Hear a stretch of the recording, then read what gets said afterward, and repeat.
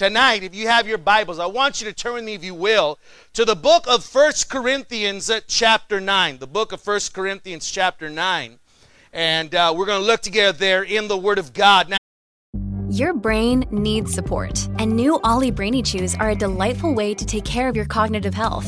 Made with scientifically backed ingredients like Thai ginger, L-theanine, and caffeine, Brainy Chews support healthy brain function and help you find your focus, stay chill, or get energized. Be kind to your mind and get these nootropic chews at ollie.com. That's OLLY.com. These statements have not been evaluated by the Food and Drug Administration. This product is not intended to diagnose, treat, cure, or prevent any disease.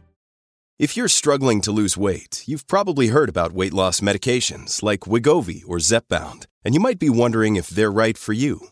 Meet PlushCare, a leading telehealth provider with doctors who are there for you day and night to partner with you in your weight loss journey. If you qualify, they can safely prescribe you medication from the comfort of your own home. To get started, visit plushcare.com/weight-loss. That's plushcare.com/weight-loss. plushcare.com/weight-loss.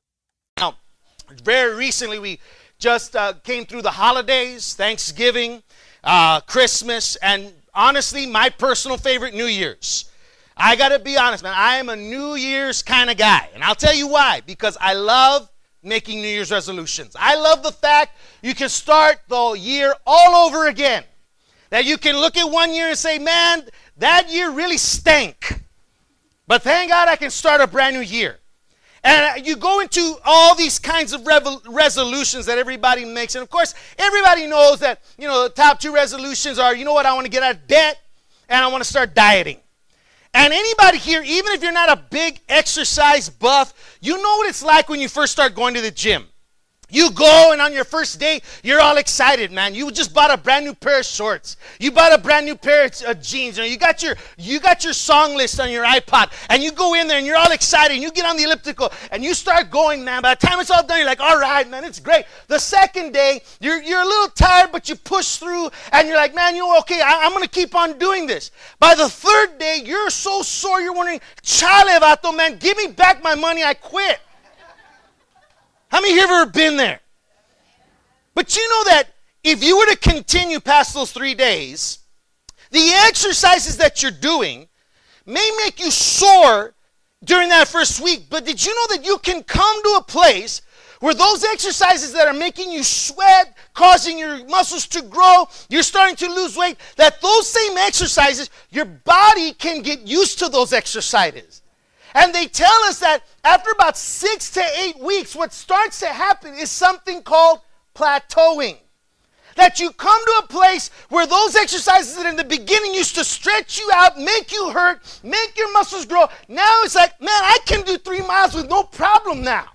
Man, now I can bench press 100 pounds, no problem. I can start doing these things, and they tell us that this is true, called plateauing. I read an article that said to break out of a plateau, one has to shock the body by doing something it's not accustomed to doing. If you're somebody who runs typically 3 miles a day, the way to break that plateau is to either increase the speed of your running or the distance, but increase the heart rate. That's the point. It went on to say that try an exercise you've never done before that shocks your muscles into change. Now, if this is true physically, I want to say to you tonight, folks, this can also be true spiritually. That when you and I first come into church, we're not used to all this singing. We freak out with people clapping their hands. How many here that freaked you out when you first came? How many here freaked you out that somebody walked up to you, shook your hand, and smiled? It's like, what do you want? How many here freaked you out when the first time you heard somebody speak in tongues? You're like, oh my gosh, what are they doing here? But then you start coming to church and you get saved. You buy a Bible, then you buy a dress, then you buy a tie, then you buy suits, and the next thing you know, hey man, I'm into this now, man. I'm into evangelism, discipleship, conferences. But over time, you know that this starts to become normal. And spiritually, you've plateaued. It's like you're not backslidden, but you don't feel challenged anymore. You don't feel like you're stirred up anymore. It's like, yeah, you're faithful, but you're no longer coming to a place where you're stretching your faith, where you're striving for personal holiness. It's church as usual. And what happened is you spiritually plateaued. Now, this is why I love revivals. Because revival is a time to wake up. It's a time to renew. It's a time to shock the spiritual muscles. And I want to tell you something, folks, that to shock the spiritual muscles and break the plateau doesn't mean you have to do everything at once. But just little by little, you can break the plateau in your spirit. That's what I want to preach on tonight, because there are people here, you love God. You're not backslidden, man. You're a very good brother. You're a very good sister. But the truth is, man, you know you've hit a ceiling. And there's something in you that says, God, I know I want more. God, I know I need more.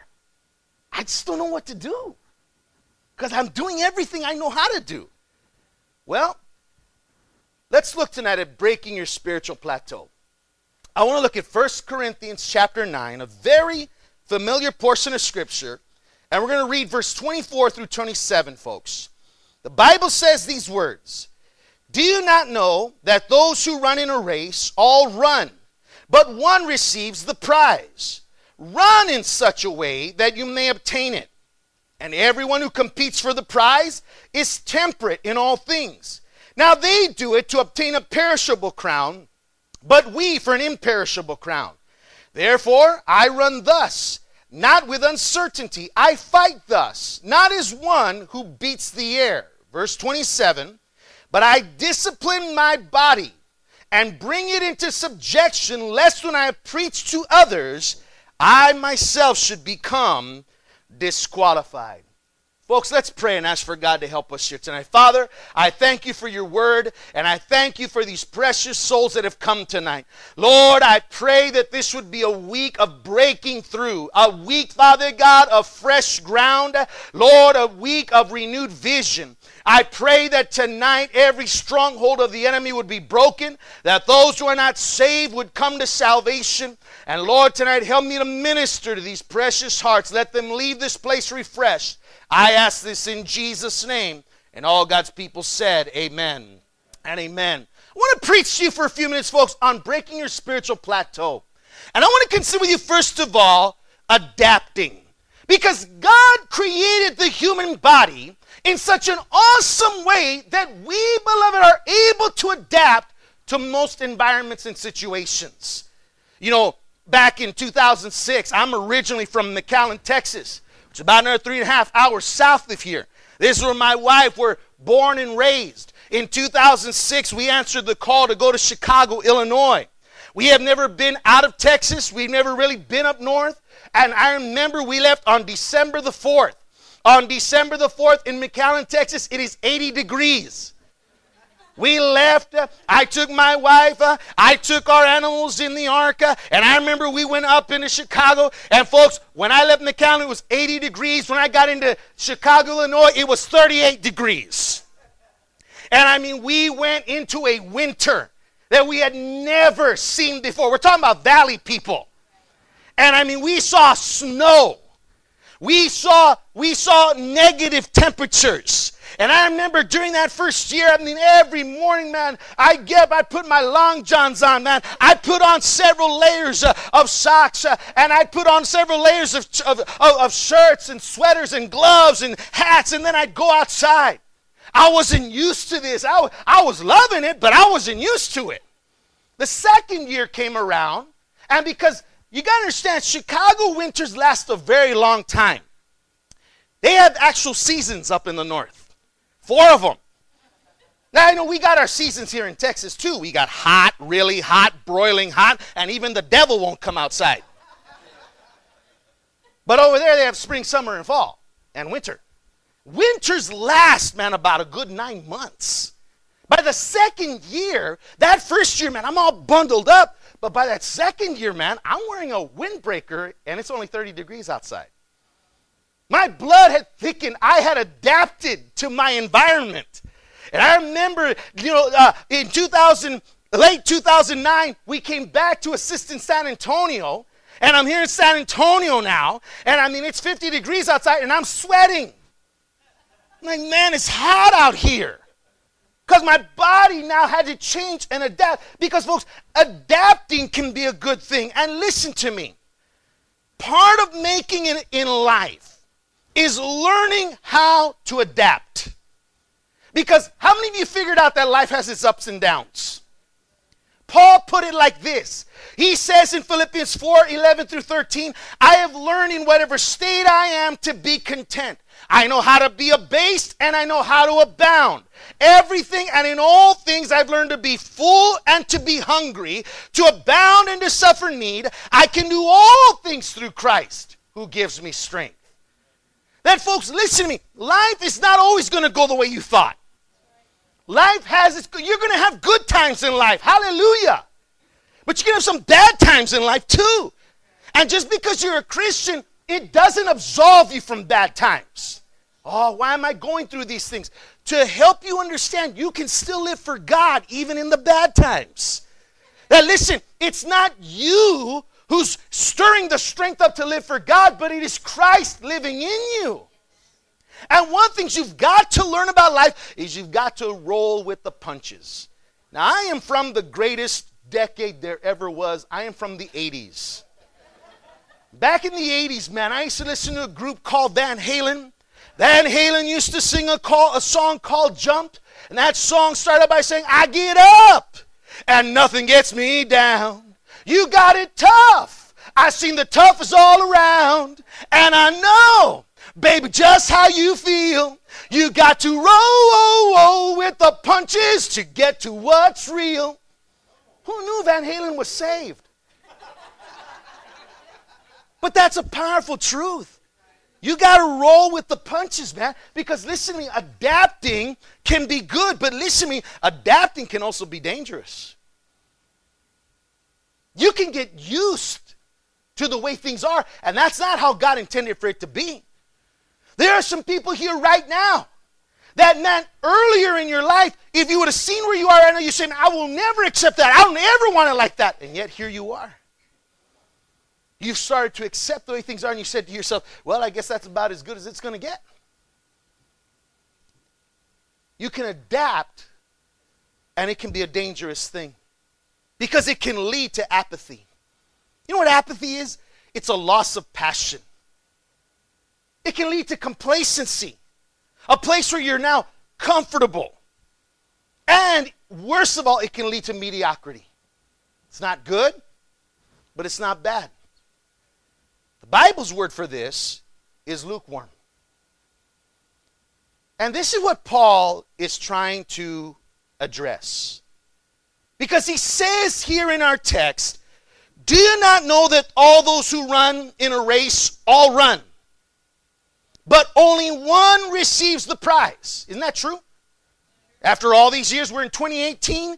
This scripture was written almost 2,000 years ago, and it's still true today. Anybody who enters the race, the Olympics are coming up here pretty soon, the Winter Olympics. Everybody's going to compete, but not everybody's going to win.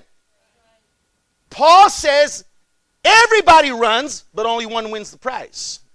That's true.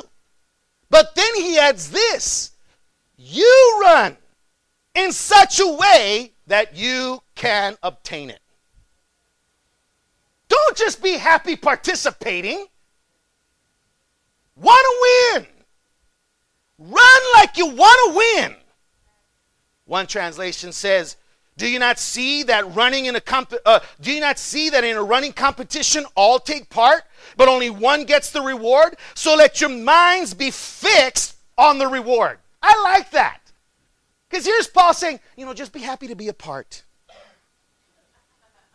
You should just be happy that, hey, I was involved. No, he says, you know what? You ought to put your mind on winning. You ought to want the prize. You ought to want the reward. This is not some passive, complacent Christianity, but he's a Christianity that wants to win. My pastor has said it many times that the Christian race is not a sprint, it's a marathon. You know, folks, it would be great if we prayed at the altar, Lord Jesus, come into my heart, come in, forgive me of all my sins, and then boom, we went into heaven. There are days I wish it really did happen like that. But how many of you know we prayed at the altar, gave Jesus Christ our lives, and then we went back out into life? And listen to me, folks. I know the Bible says life is short and man's life is like a vapor. But on the flip side, I'm going to tell you something about life. It can be very long. It can be very long. And the Christian life is not a sprint. It's a marathon.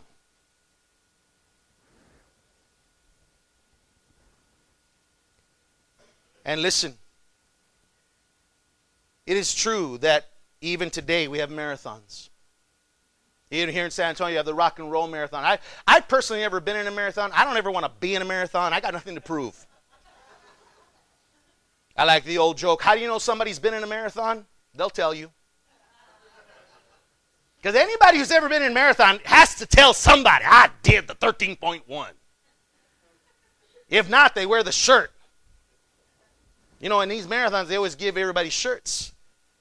And there are those people that get in a marathon just to wear the shirt.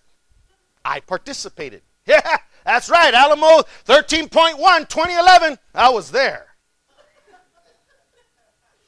But how many of you know there's some people that enter the marathon, they want to win. They want to win. And this is the picture. Listen, folks, I understand. And we hear those stories of people that, man, well, at least they crossed the finish line. You know, you often see those stories, you know, people on the video, they're dying and they're going across the finish line, or everybody's gone home, it's just their mom there going, yeah, mijo. But at least they crossed the finish line. And folks, you know what, man, when I get to heaven, I want to just get there. Amen. I want to hear my Lord say, well done, good and faithful servant. How about you tonight? But I'm afraid that this has been taken as an excuse for some Christians, and this is their attitude now. I just want to get to heaven. You know, man, I'm not interested in destiny and calling. I just want to make Jesus my Lord, and I just want to go to church. Yeah, you just want to wear the shirt. But listen, Paul says you ought to want to win. And again, listen, that's not evil. That doesn't make you backslidden. What I'm trying to do now is stir you to understand there's something more for you. God has something more. So let me talk to you about the key to breaking a spiritual plateau. There is a word here in this text that Paul says you need in order to win the prize. And that is the word temperance. Now, I didn't say temper. Somebody said, I got that one, Pastor. I got no problem with the temper. Praise the Lord. No, listen. He says you need to be temperate. Look at verse 25. And everyone who competes for what? The prize. Everyone who competes for the prize, or everybody who wants to win, is temperate in all things. Now, the word temperate is an interesting word. It's not one that we usually use every single day, but the word temperate means self-restraint, self-discipline, and self-control. But it also means this, folks, moderate or given over to ever-increasing moderation. It is true that temperance involves self-restraint. Listen, there are some things that you personally are going to have to call yourself on the carpet on and say, stop that. Stop it. Not going to think like that. Not going to talk like that. Not going to give myself. There are some things that you personally have to call yourself on the carpet on. But listen to me. It is also true that there are some things you're going to have to personally challenge yourself. How many here like to be pushed? You know, like somebody, come on, brother, come on, somebody. You can do it. You know, people like when they go to the gyms, they like having a partner with them. And that person's there, and as they're lifting, come on, bro, come on, you can do it. Come on, you got it. And it gives them strength. But, you know, there are some other people that, you know, they don't have anybody, and they've got to be pushing themselves. And, you know, it's wonderful to be part of a fellowship. It's wonderful to be part of a church. It's wonderful to have brothers and sisters. How many like those street preaching meetings where everybody's going and encouraging you? Come on, brother, tear it up. And all you're saying is amen, amen, amen, amen, amen. Tear it up, brother, preach it. Amen. Amen. But they're encouraging you. But it's another thing, man, when you're going through the trial, you're going through a stretching of your faith and there's nobody there to tell you anything. You have to be able to tell yourself a little bit more. Come on, a little bit more. Come on, a little bit further. This is temperance. It is challenging yourself to go further than what you thought you were capable of. Now, fitness experts tell us that to break a physical plateau, you have to quote unquote shock or overload your muscles. And that's a little bit misleading, folks, because the truth is you don't have to overload. You know, this is why a lot of people quit exercising after 3 days. Because they want to do everything on the first day. Lift weights, elliptical, aerobics, Pilates, yoga. Eat yogurt, eat granola. And it's like, by the third day, you're like, man, forget this. Man, I'm going to Whataburger. Vato.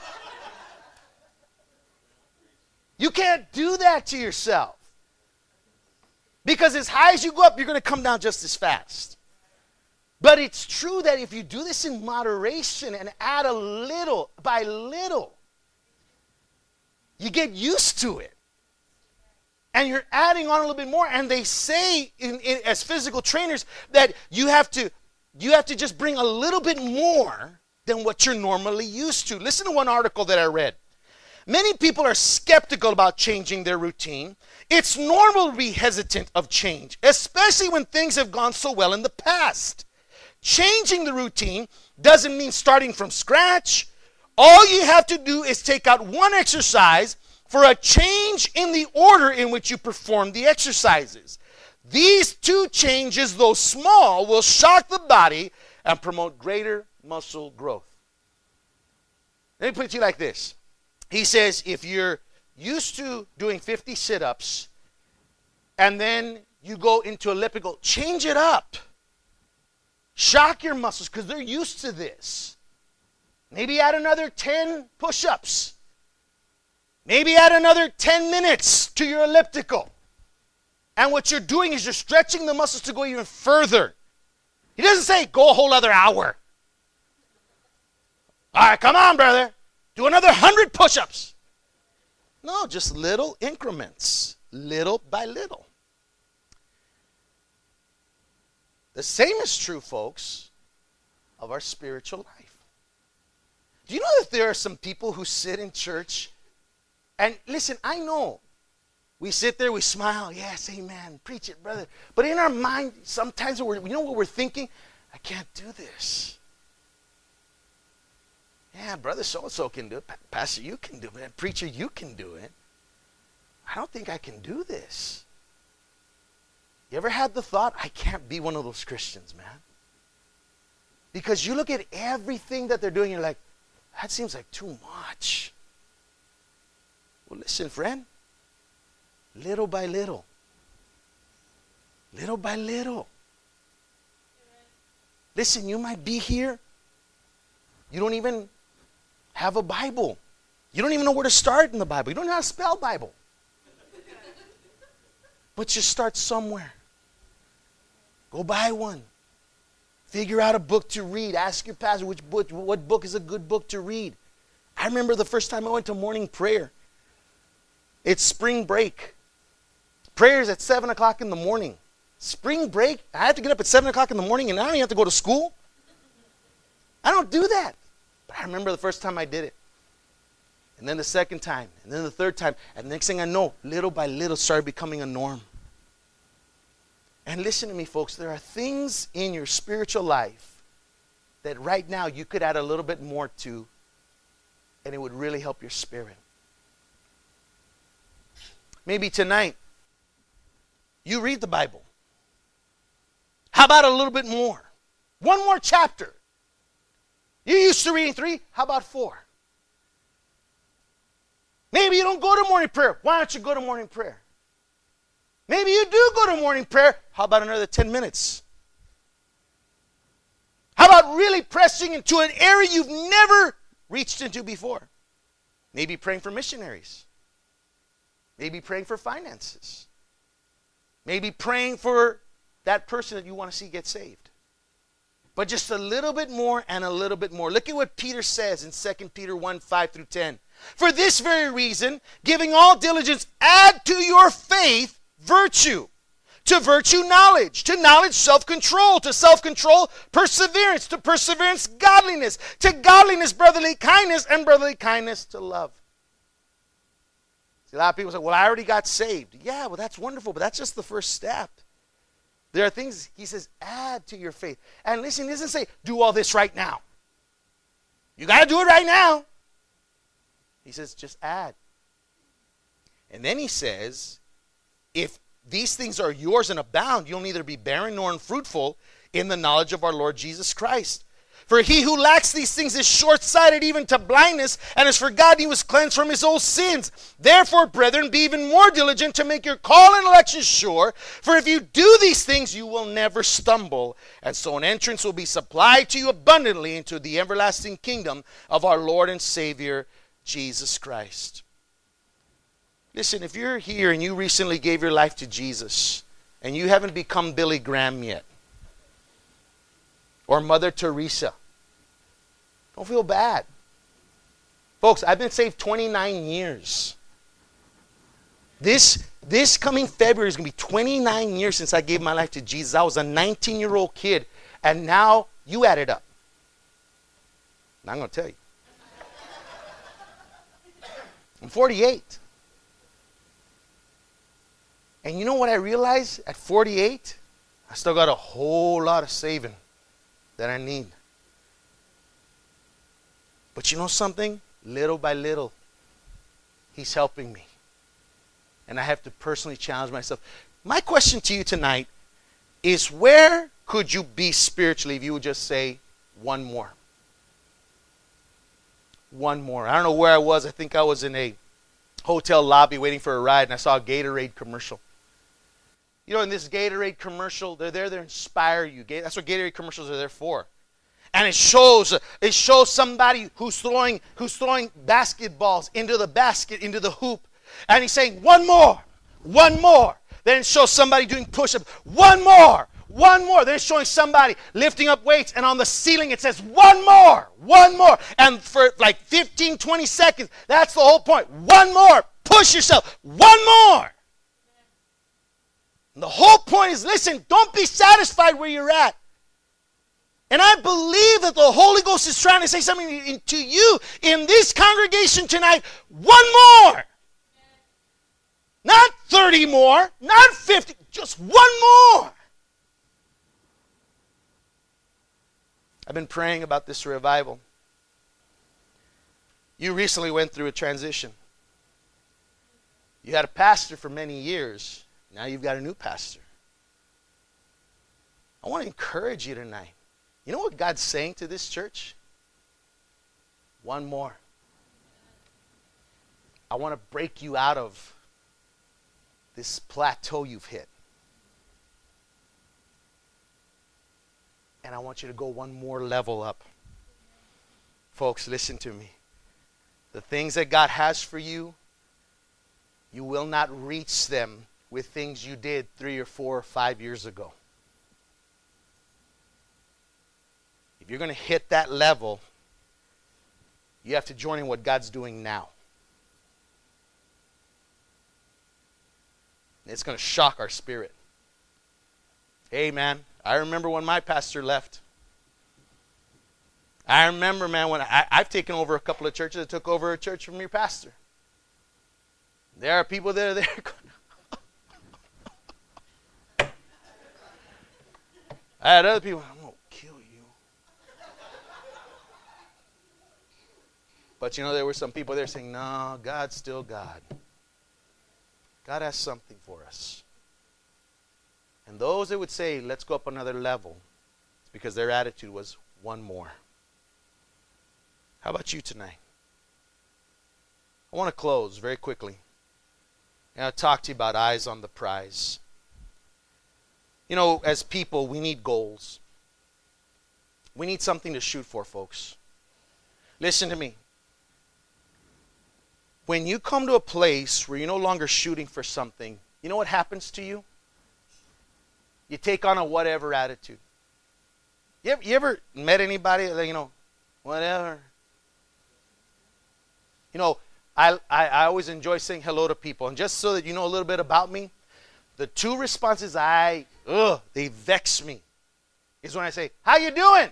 Oh, I'm doing. The other one is, how's it going? It's going. It's like, I hear that, and it's like somebody scratching the chalkboard. I'm like, kind of like, you don't expect anything. It's going, you're doing. I mean, at least say I'm fine. It's going good.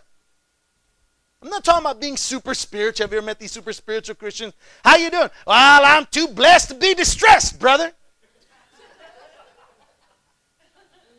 It's like, I'm not talking about that. But I'm talking about expect something. Listen, you ought to have expectation. But that means you're going to have your eye on something. This is what I want to see. This is the goal. This is the prize. He says, do you not know that those who run in a race all run, but one receives the prize? Run in such a way that you would obtain it. They do it to obtain a perishable crown, but we for an imperishable crown. Paul also said in Philippians 3:12-14, not that I've already attained or I'm already perfected, but I press on, that I may lay hold of that for which Christ Jesus has also laid hold of me. Brethren, I don't count myself to have apprehended, but one thing I do, forgetting those things which are behind and reaching forward to those things which are ahead, I press toward the goal for the prize of the upward call of God in Christ Jesus. Some of us need a vision tonight.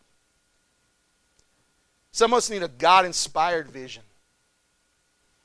Some of us need a renewed vision. Because we're not new converts anymore.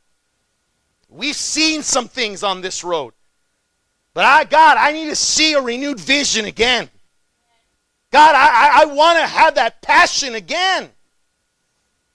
Some of us need to forget. This one's going to hurt.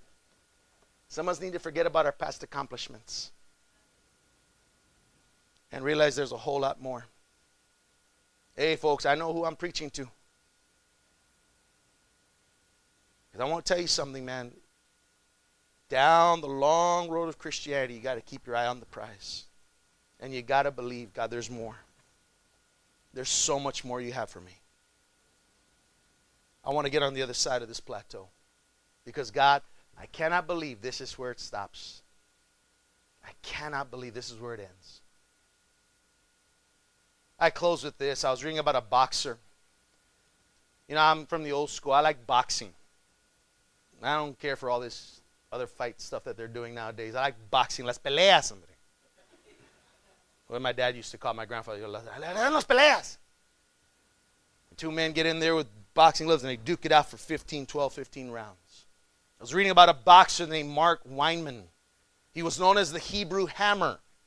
And he was a middleweight boxer who won his first 11 fights in the 1980s, but then he suffered 2 losses that derailed his career. In 1991, he tried to come back, but lost by a technical knockout. He retired thinking that this time it was for good, but something in Mark Weinman would get stirred up every time he was training a young boxer. Every time he'd take on a young boxer, something would get stirred up within him.